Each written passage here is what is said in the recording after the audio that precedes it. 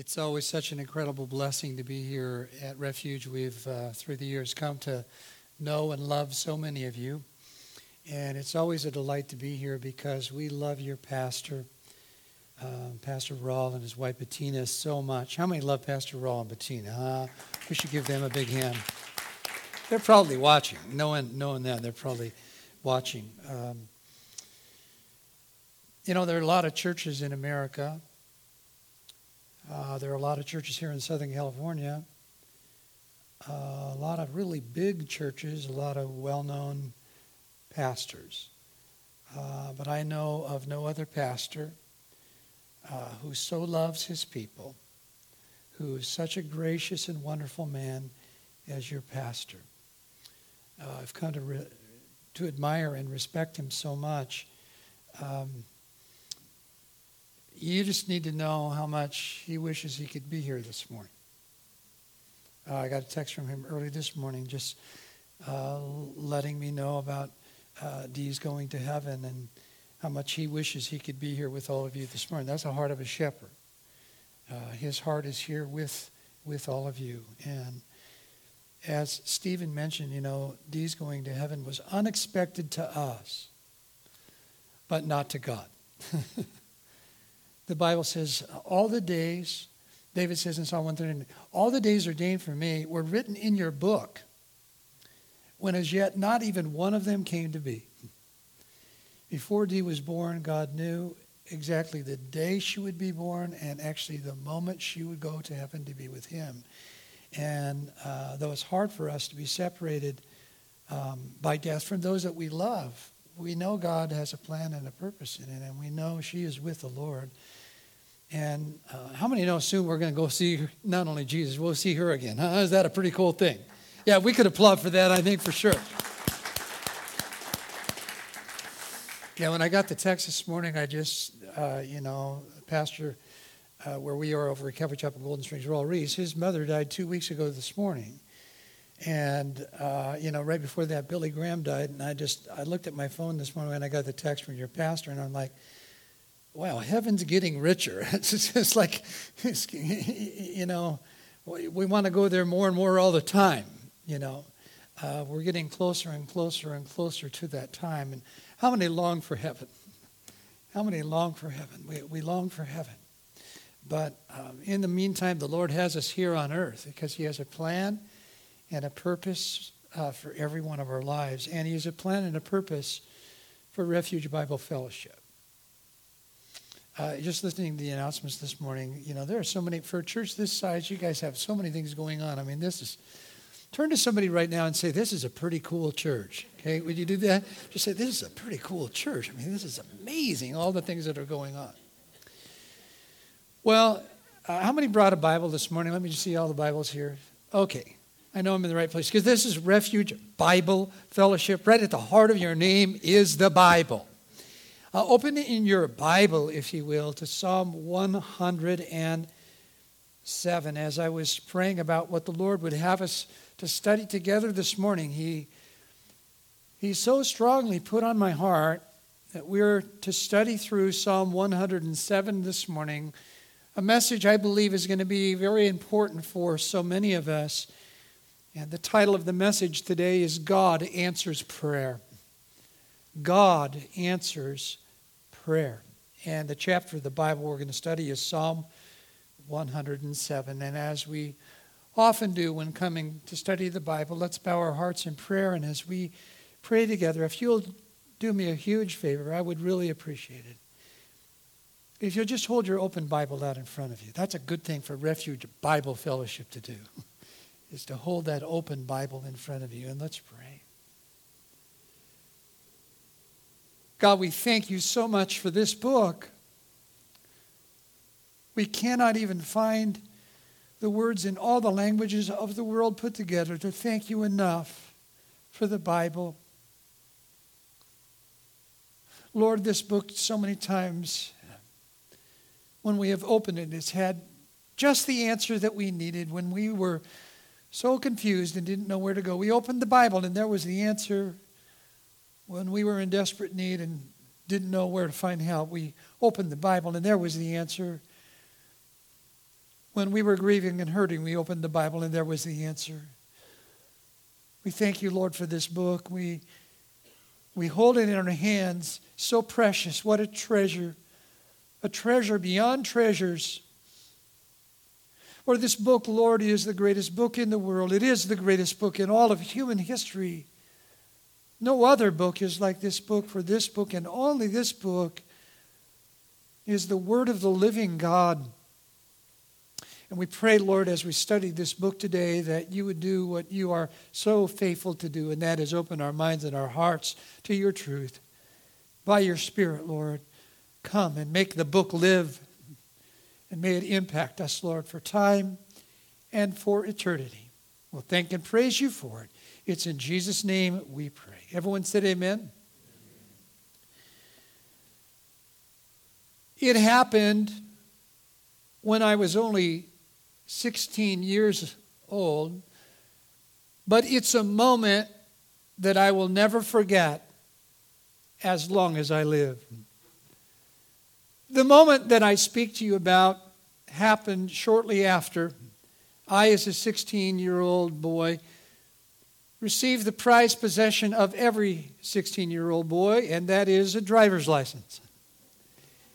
And I remember so enjoying just driving here, there, and everywhere. And I grew up in the state of Oregon, and one Saturday night, my cousin called me, and he said, tomorrow morning is Sunday, and I'm going to drive about 150 miles away to hear our uncle preach. I grew up in Eugene, Oregon, and my uncle was a pastor in Hood River, Oregon, along the Columbia River, and my cousin said, I'm going to drive up and hear Uncle Willie preach. Do you want to go with me? And I said, that would be great. And so I remember very early on a cold Oregon morning, standing out front of my house, waiting for my cousin to pull up, and he pulled up in his car. And when I walked up to the car, he asked me, would you like to drive? Well, asking a 16-year-old who just got his driver's license whether he wanted to drive or not is like asking my wife, do you want chocolate? Of course. And so I remember getting behind the wheel of his car, buckling my seatbelt, and off we went. We were having such a great time on that cold Oregon morning. We had driven about 150 miles. We were just south of Portland, and I was on the inside lane of 4 lanes of traffic, and we just went underneath an overpass when suddenly and without warning, we hit a patch of black ice. The nose of the car slammed into the center concrete divider, spinning the car around. There it was, skidding backwards, and I, as a 16-year-old who had only been driving for a few weeks, was looking into 4 lanes of oncoming traffic. It was the most traumatic moment of my life to that point. And I remember in that moment, you don't have time to really even think. And all of a sudden, it just came out of me. There I was looking into that oncoming traffic, and I just cried out, Jesus, help me. Jesus, help me. And all of a sudden, that car spun around, moved to the side of the freeway, slowed down, and stopped. And I assure you, it wasn't because I was such a good driver. It was a miracle. And God had answered my prayer. And I learned as a 16-year-old boy that day what I have seen happen so many times in my life. I learned that God answers prayer. It doesn't have to be a long prayer. But no matter who you are and no matter where you are and no matter what's going on in your life, that God's help is only a prayer away. God answers prayer. And this is why Jesus taught us that we ought to pray always and not faint. We ought to pray and pray and pray and keep on praying and not stop praying. But I don't know about you. Sometimes I find in my life that I pray about something, and because I don't see the answer right away, I lose heart. And I stop praying. This is why Psalm 107 is so important in the Bible, because it is a psalm about how God answers prayer. It's a psalm that encourages God's people to pray and to keep on praying, to pray and not lose heart, to pray because God answers prayer, to pray because God's help is only a prayer away.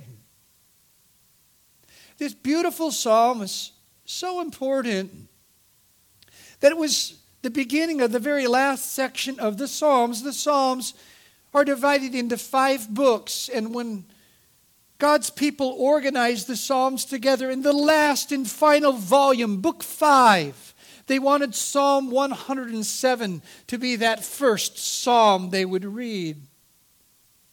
And it is believed that Psalm 107 is written after they have been released from their 70 years of captivity to the Babylonians.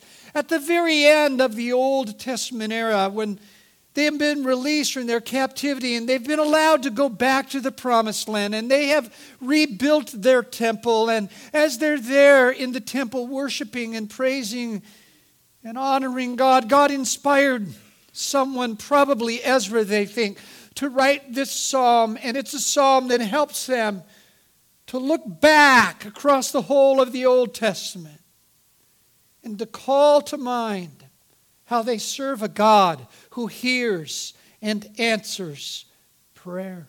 It's a psalm about how God answers prayer. And 4 times in this psalm, you find a repeated phrase, a repeated refrain. And here's what it says: then they cried out to the Lord in their distress, and He heard their cry and delivered them from their trouble. 4 times you find that phrase. Look in Psalm 107 for a moment so you can see these 4 times. In verse 6, then they cried out to the Lord in their trouble, and He delivered them out of their distresses. Down to verse 13. Then they cried out to the Lord in their trouble, and He saved them or delivered them out of their distresses. Verse 19. Then they cried out to the Lord in their trouble, and He saved them or delivered them out of their distresses. Down to verse 28. Then they cried out to the Lord in their trouble, and He saved them or He brought them out of their distresses. 4 times you find this phrase. They cried out to the Lord in their trouble, and God heard and answered their prayer. And as we're going to see in this beautiful psalm, it shows how God answered their prayer in 4 different places, in 4 different circumstances, in 4 different situations. It's as if in this psalm, you're transported all of a sudden out into the middle of a desert. There you find in the desert, there are a group of people that are fainting travelers, and they're in desperate need of food and water. They cry out to the Lord, and He hears them and provides what it is they need. And then all of a sudden you're transported from that desert into a dungeon, and there you find some people in this dark place. They're bound, and they need to be set free and forgiven. And they cry out to the Lord in the darkness of that dungeon. And He hears their cry and answers their prayer. Then all of a sudden, you're transported from the dungeon into a hospital. And there you find some people that are so sick, they're about ready to die. And they cry out to the Lord. And the Lord hears their cry and heals them and raises them up. And then all of a sudden you're transported from the hospital out into the middle of the ocean. And there you find a group of sailors in the worst storm of their life. In the middle of the storm, they cry out to the Lord, and the Lord hears them. He answers their prayer, and He rescues them. And it shows how over and over and over, in different places, in different times, and in different situations, God is a God who answers prayer. This beautiful psalm begins with an introduction. It's in verses 1 to 3. Notice how the psalm begins. Oh, give thanks to the Lord, for He is good. How many know God is good all the time? And all the time, God is good. No matter what's happening in your life, God is still good. He works all things together for good to those who love Him. The Lord, give thanks to the Lord because He is good. And He's not only gooder than good today, He will always be gooder than good. Oh, give thanks to the Lord for He is good. For His mercy endures forever. In other words, when you cry out to the Lord, He's going to save and rescue you not only today, but tomorrow and next week and next month and next year and forever and ever and ever. And because of that, verse 2 says, let the redeemed of the Lord say so, whom He has redeemed from the hand of the enemy, how He's gathered out of the lands from the east and the west and the north and the south. Verse 2, let the redeemed of the Lord say so. In the Bible, there are many times the word redeemed has to do with a person who was in slavery and they were bought out of that slavery by someone and set free. And that is a beautiful picture of the word redeemed, but it doesn't always mean that. The Hebrew word ga'al here means literally the rescued, the saved, the delivered.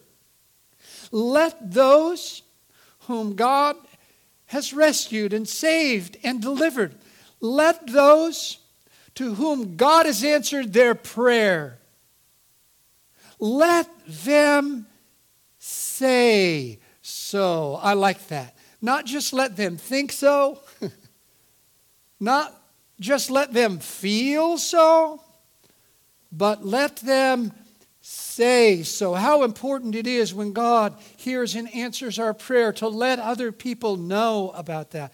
When I was very young and growing up in church, the little church that I was a part of, on our Sunday night services, they would sometimes have as a part of worship what they called testimony time. Don't know, some of you old timers have been in a church like that where they had testimony time. And what would happen is the pastor or the worship leader, they would say, okay, we're going to have testimony time.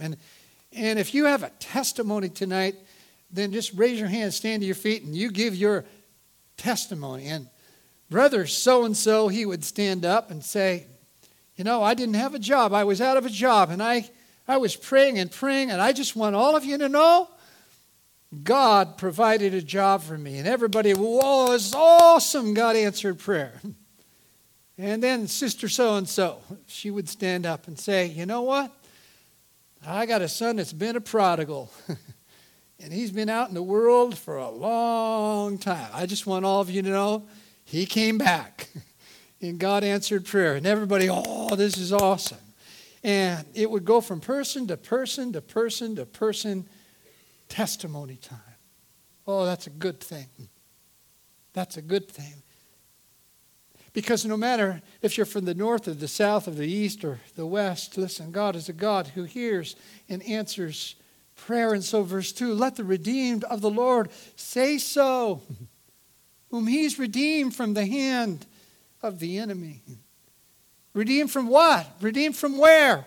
Redeemed from what circumstance? Redeemed from what situation? Well, all of a sudden, here you are in the psalm, and you're transported in verse 4 to 9 out into the middle of a desert.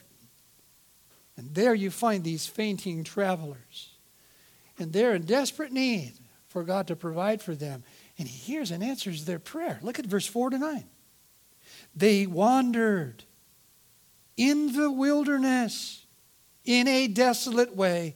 They found no city to dwell in. Hungry and thirsty, their soul fainted in them. What do you do when you're in desperate need of provision? Well, verse 6, then they cried out to the Lord in their trouble, and He delivered them out of their distresses, and He led them forth by the right way that they may go to a city for a dwelling place. Oh, that men would give thanks to the Lord for his goodness and for his wonderful works to the children of men. Why? For he satisfies the longing soul, and he fills the hungry soul with goodness. What do you do when you're in desperate need of provision? Oh, you cry out to the Lord because he's a God who hears and answers prayer. Now, the Old Testament saints, when they read that part of the psalm, they couldn't help but think of their ancestors out in the middle of the desert, out in the middle of the wilderness, some 3 million people. Listen, newsflash, it takes a lot of food and water for 3 million people. And here they were without any provision at all. And what to do? You look to the Lord because he can bring water out of the rock. He can bring bread down from heaven. And they knew that when they needed God's help, he would hear and answer their prayer. The New Testament believers, when they read this portion of the psalm, they couldn't help but think of Jesus feeding the 5,000 men. It says 5,000 men. With women and children, 20,000 people. Newsflash. It takes a lot of food to feed 20,000 people. And what happened? They brought the little they had to Jesus, and he multiplied it and fed all of those people. And here's the thing. If God could provide for Israel, and Jesus could provide for those people, those 20,000 people, listen, then God can provide for you and me. Now, Philippians 4 and verse 19, the Bible says, my God will supply all of your needs according to his riches in glory by Christ Jesus. David said in Psalm 37, verse 25, I've never seen the righteous forsaken. Never. I've never seen their seed begging for bread. Time and time again, when God's people have needed provision, all they needed to do is cry out to God, and they found out that his help was only a prayer away. That God is a God who hears and answers the prayer of his people who need provision. No more wonderful illustration can be found of that than a great man of God in church history. His name was George Mueller. George Mueller in the 1800s lived in London, and he founded many orphanages, and he took in thousands and thousands of children. And George Mueller was a man of faith. He never asked for money. He never asked for anything. He would just always go to God in prayer. And his whole life was a testimony of how God would answer prayer for provision. I love a book that he wrote, his biography. The title of the biography says it all. It's a great book called 1.5 million answers to prayer. 1.5 million answers to prayer. And in that book, he tells the wonderful story of what happened one morning in the orphanage there in London. As they got up that morning, there was no food in the kitchen, not even a crumb in the cupboards. And he put plates out in front of all the children. One little girl said, Mr. Mueller, what's for breakfast this morning? His answer was, well, we're going to pray, and you'll see what our Heavenly Father will provide. So he began to pray, Lord, I've never seen the righteous forsaken, never seen their seed begging bread. You said you'll supply everything we need according to your riches and glory by Christ Jesus. Before he was even done praying, there was a knock on the door. He opened the door. It was the baker from down the street. The baker said to him, Mr. Mueller, God woke me up at 3 o'clock this morning and told me that your orphans were going to need bread today. So I baked a bunch of extra bread and I brought it with me. Can you use this bread? Oh, yes, he said. And so he began to put the bread out on all the plates of the children. And just when he was putting out the last piece of bread on their plates, all of a sudden there was another knock at the door. He went to the door, he opened it. It was the milkman. The milkman said, Mr. Mueller, for some reason my milk cart broke down right in front of your orphanage. He said, all of the milk in my cart is going to spoil. Is there any way that you could use all of this milk? Oh, yes, said Mr. Mueller. And he learned, and all of those young children from a young age learned that God hears and answers the prayers of his people. That when you need provision, all you have to do is call upon his name. But then all of a sudden, you're transported from the wilderness down into this deep, dark dungeon. And you find some people in that dungeon who are bound with chains, and they need to be forgiven and set free. This is what we see in verse 10 to 16. Those who sat in darkness in the shadow of death, bound in afflictions and irons, because they rebelled against the word of the Lord and despised the counsel of the Most High. Therefore he brought down their heart with labor. They fell down, and there was none to help them. But then they cried out to the Lord in their trouble, and he saved them out of their distresses. He brought them out of darkness and the shadow of death, and he broke their chains in pieces. Oh, that men would give thanks to the Lord for his goodness and for his wonderful works to the children of men. For he has broken the gates of bronze, and he has cut the bars of iron in two. Now, the people of God in the Old Testament, as they're reading those words, they couldn't help but think of their ancestors who had been carried away as captives into Babylon.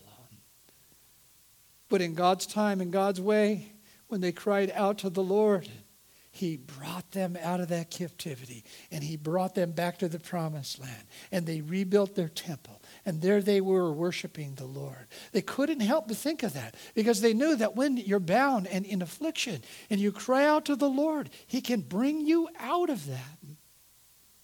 New Testament believers, as they're reading this part of the psalm, no doubt they couldn't help but think of the demon-possessed man from Gadara.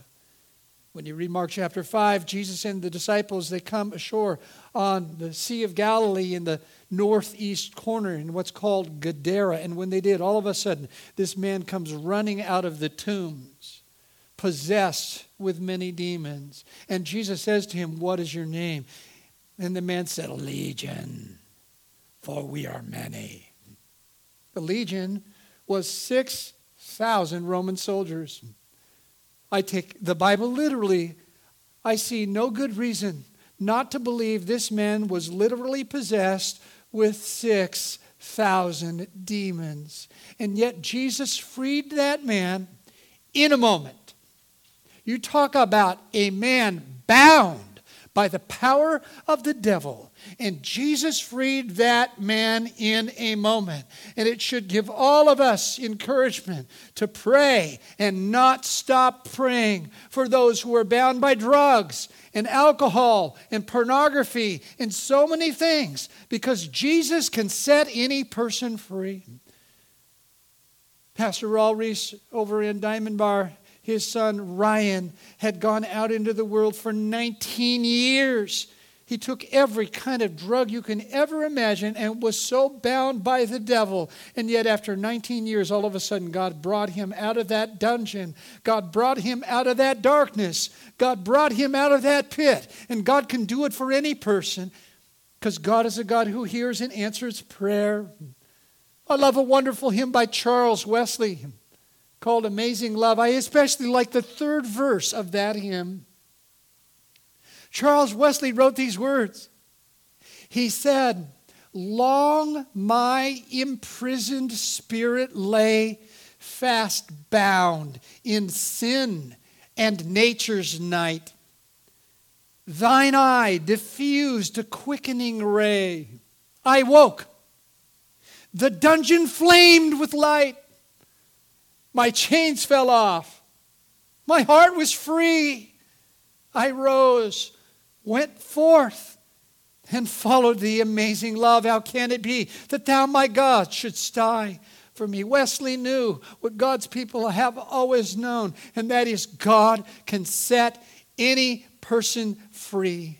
No matter how dark, no matter how difficult the situation, God can set anyone free. If there's anybody who knew that, it was a woman named Corrie ten Boom. She's the author of a must-read book called The Hiding Place. When Billy Graham read that book, he said, "We got to make a movie out of it." And so there is a movie. You can go on YouTube and watch the movie. My wife and I try to read that book every year. It's such an impacting book. It's the story of the Ten Boom family. They lived in Holland during World War II. The Nazis were trying to exterminate the Jews, but they believed the Jews were God's people. And so they were doing everything they could to help them. And so in the living quarters above their watchmaking shop in Holland, they cut a hole in the wall. They made a secret compartment, a hiding place.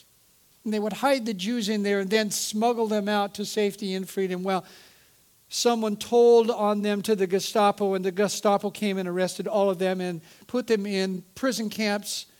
And Corrie and her sister Betsy were sent to a notorious prison camp called Ravensbrück. And the things that happened there are really beyond describing. And the most powerful scene in the movie, the most powerful section of the book, is when Corrie's sister Betsy is talking to her, and she says to Corrie, she says, one day we're going to get out. We're going to get out. And when we do, we're going to tell people there is no pit that is so deep that God's love is not deeper still. There is no pit so deep that God's love is not deeper still. And they both did get out. Betsy got out because God took her to heaven. And Corrie got out, and she began to travel the world to tell people what we see here in Psalm 107. And that is, when you're in a deep, dark situation, all you got to do is cry out to God, because God's help is only a prayer away. Well, you start reading the psalm, and boom, all of a sudden you're out in the desert. And then boom, all of a sudden you're in a dungeon. And now all of a sudden in verse 10 to 16, boom, you find yourself in a hospital room. And there you find sick people. They're near death. And they cry out to God in prayer. What happens? Well, verse 10, those who sat in, verse 17 to 22.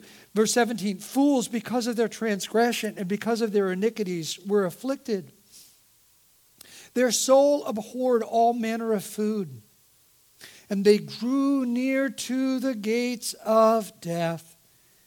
And they cried out to the Lord in their trouble, and he saved them out of their distresses. He sent his word, and he healed them, and he delivered them out of their destructions. Oh, that men would give thanks to the Lord for his goodness and for his wonderful works to the children of men. Let them sacrifice the sacrifices of thanksgiving and declare his works with rejoicing. The key line is in verse 20. Look there again. He sent his word, and he healed them when they were sick and near death. And he cried out to God. The Lord heard their cry, and he brought healing to them.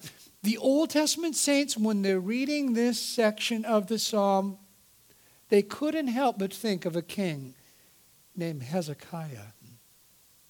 Hezekiah, in 2 Kings chapter 20, got really sick. So sick, he was about to die. And the Lord sent Isaiah the prophet to Hezekiah, and he said, go tell Hezekiah, this is it. You're going to die. And so Isaiah the prophet came to Hezekiah and said, you're not going to recover from this. Just want you to know, God sent me to tell you that. And Isaiah, he left and started walking across the palace. And the Bible says that Hezekiah, he turned his face to the wall. And he began to cry out to God in prayer. Oh, Lord, please don't let me die. I know there's more for me. He began to cry out to God. And the Lord said, okay. And Isaiah, he's walking across the palace, and all of a sudden the Lord speaks to him. Stop. Turn around, go back, and tell him he's going to be healed. And Isaiah turns around. He goes back to his bed. And the Lord healed Hezekiah, because Hezekiah cried out to God in prayer. New Testament believers, as they're reading this portion of the psalm, they couldn't help but think of how Jesus healed a centurion servant in Luke chapter 7. There was a centurion who built a synagogue. He was well known in Israel. And he had a servant that he loved so much, and this servant was sick and almost ready to die. And the centurion came to Jesus and said, could you please heal my servant? And Jesus said, I'd be glad to. Let me go to your house. And the centurion says, no, you don't need to go there. Just say the word. Just say the word. And Jesus said his word. And he healed that person. And God can do that over and over. He did it in the Old Testament over and over. He did it in the New Testament and over in history. He's done it. I think of Pastor Rel Reese. Many years ago, he was diagnosed with leukemia. A lot of people don't know that. He was diagnosed with leukemia, and they only gave him a few days to live. And we began to pray. And a few days later, God raised him up out of that bed. I think of my wife, Colleen's grandmother. We used to call her Granny. And when she was younger, she was diagnosed with cancer, and we just didn't feel it was time for God to take her home. And so we really began to pray. And she was reading her Bible one day. She just happened to be reading Psalm 118. Her eyes fell on verse 17, which says this: "You will live and not die, and declare the wonderful works of God."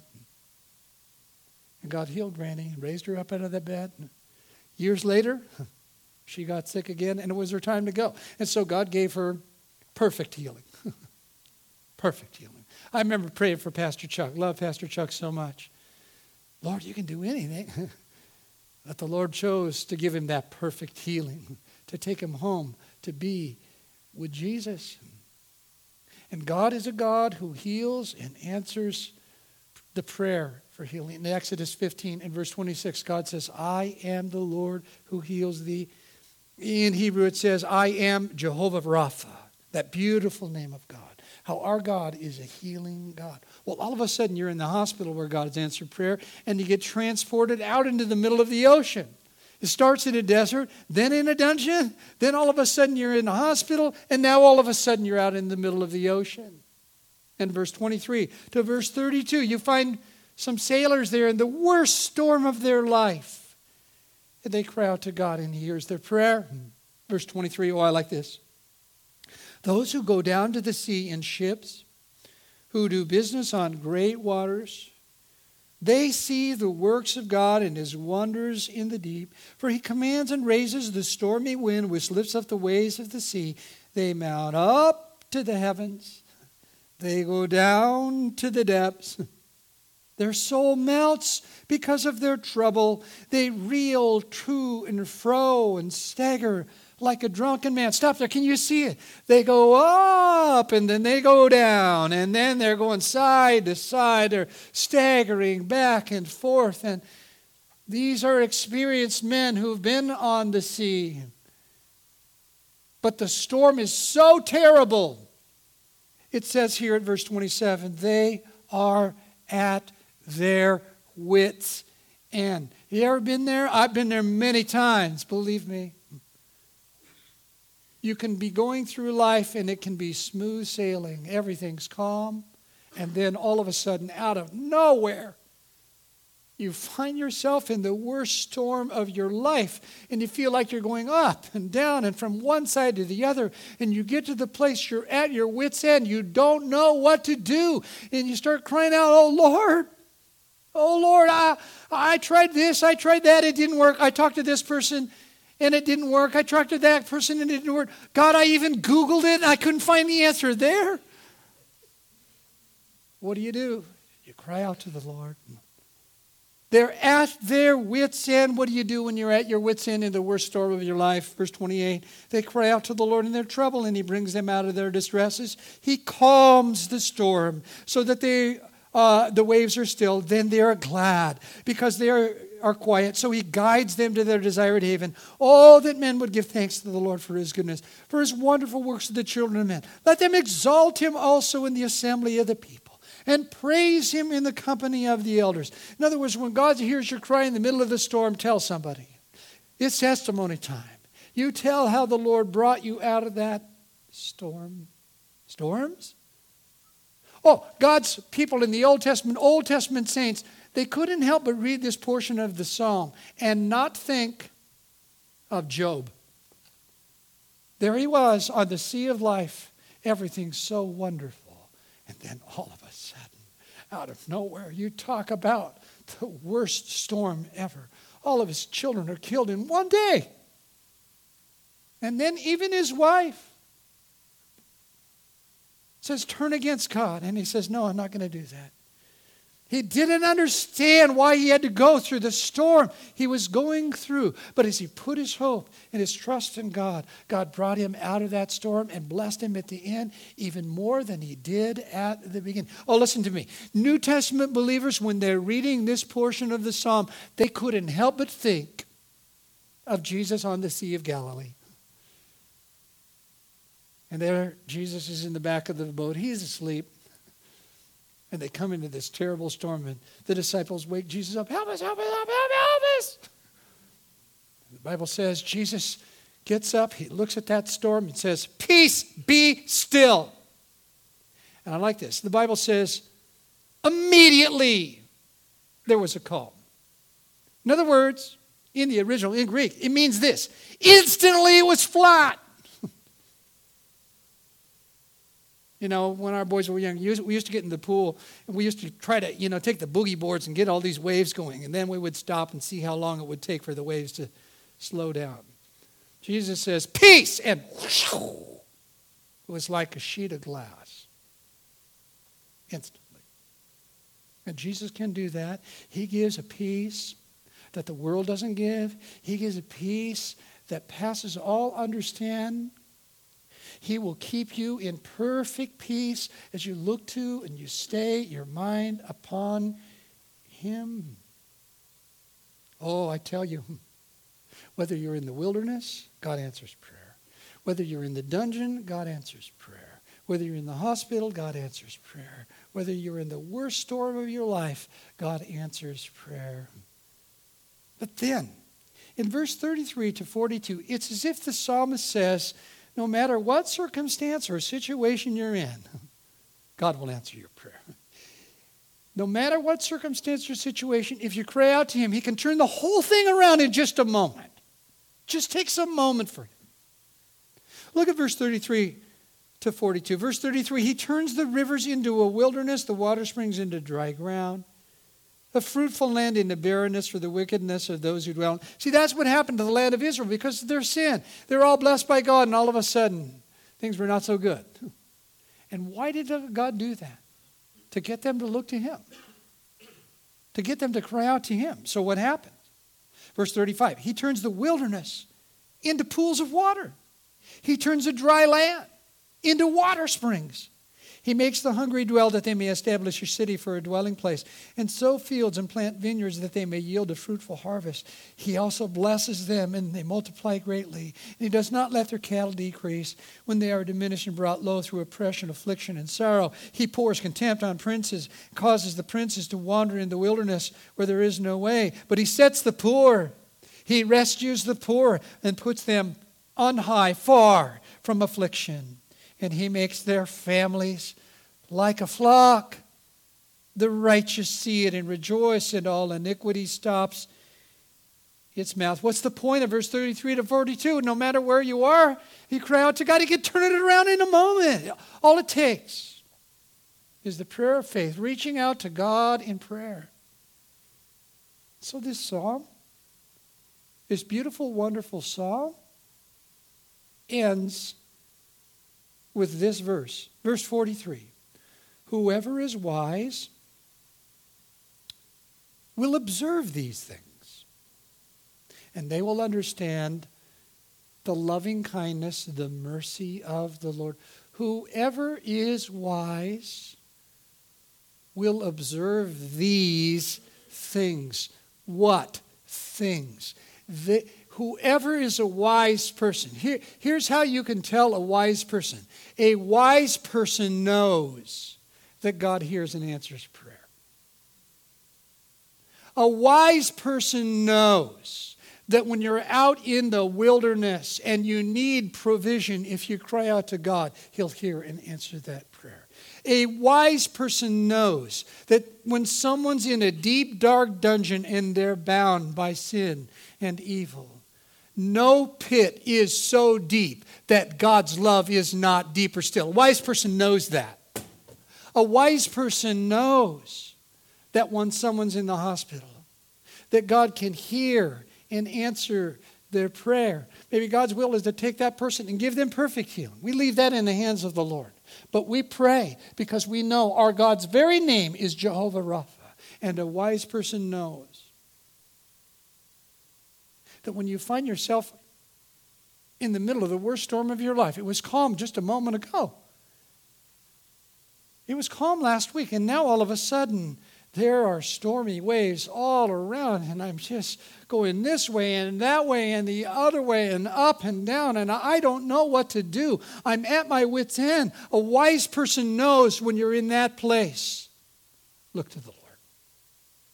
Cry out to God, help me, Lord. Help me. Because when you do, He can give you that peace that passes all understanding. As I was praying about what to share with all of you this morning, I felt so strongly, even very early this morning when I was sitting at my desk praying, the Bible says that we ought to pray always and not faint. We ought to pray and not lose heart, to pray and keep on praying. And the Lord just whispered in my heart, go out there to Riverside, remind all those precious people, don't stop praying. Don't stop praying. No matter what circumstance or situation, because God is a God who hears and answers prayer, that no matter who you are, no matter where you are,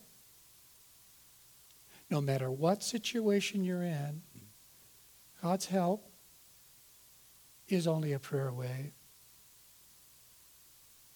There is no more unforgettable illustration of that. There is no more dramatic illustration of that I've ever heard of than the true story of a woman named Janelle McMillan. It's found in a great book called Breakthrough Prayer. The book was written by Jim Cymbala, the pastor of the Brooklyn Tabernacle in New York. And in that book, he includes the true story of Janelle McMillan.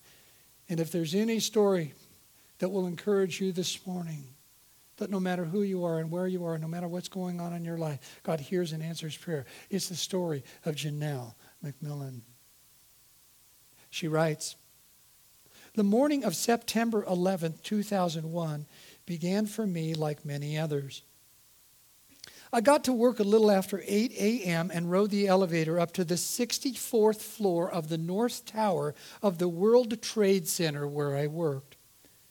I was making small talk with a coworker when I heard a loud explosion.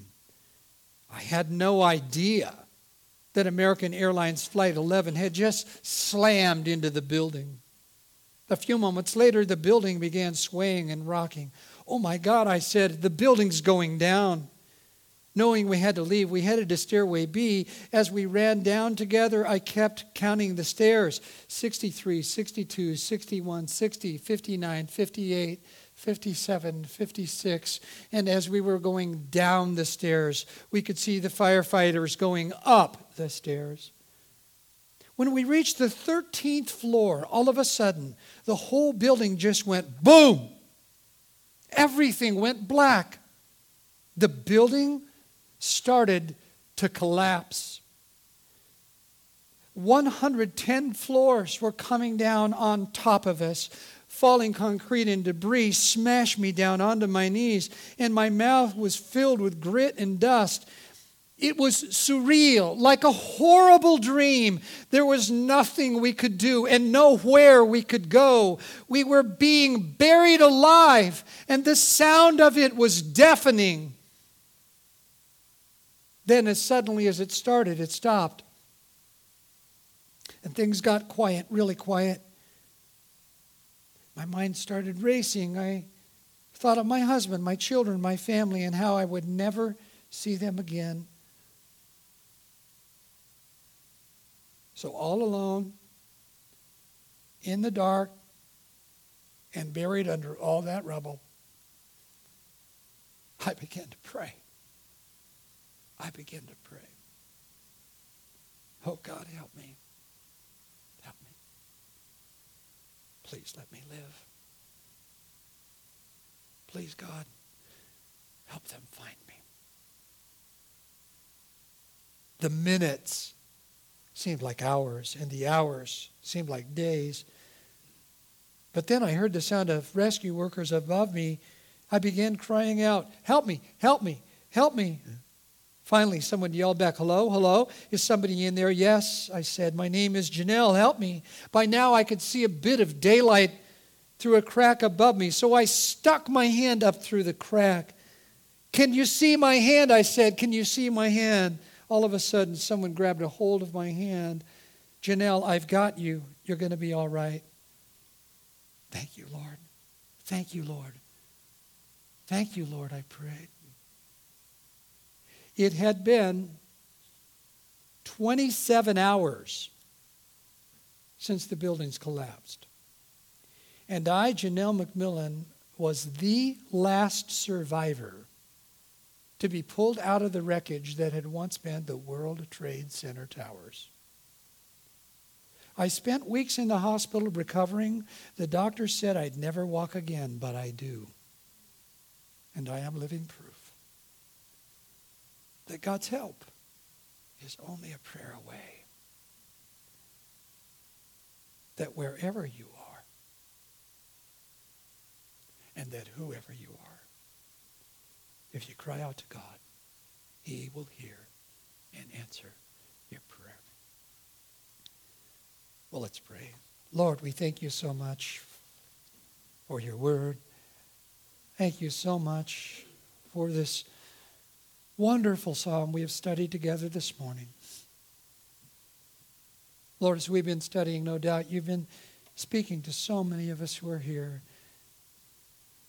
We as your people, as we've gathered together today, all of us come with circumstances, situations in which we need your help. And Lord, I pray right now, as we just look to heaven, that you would come and minister to your people. That you would be so faithful to do what you have done in every circumstance, every situation, every place.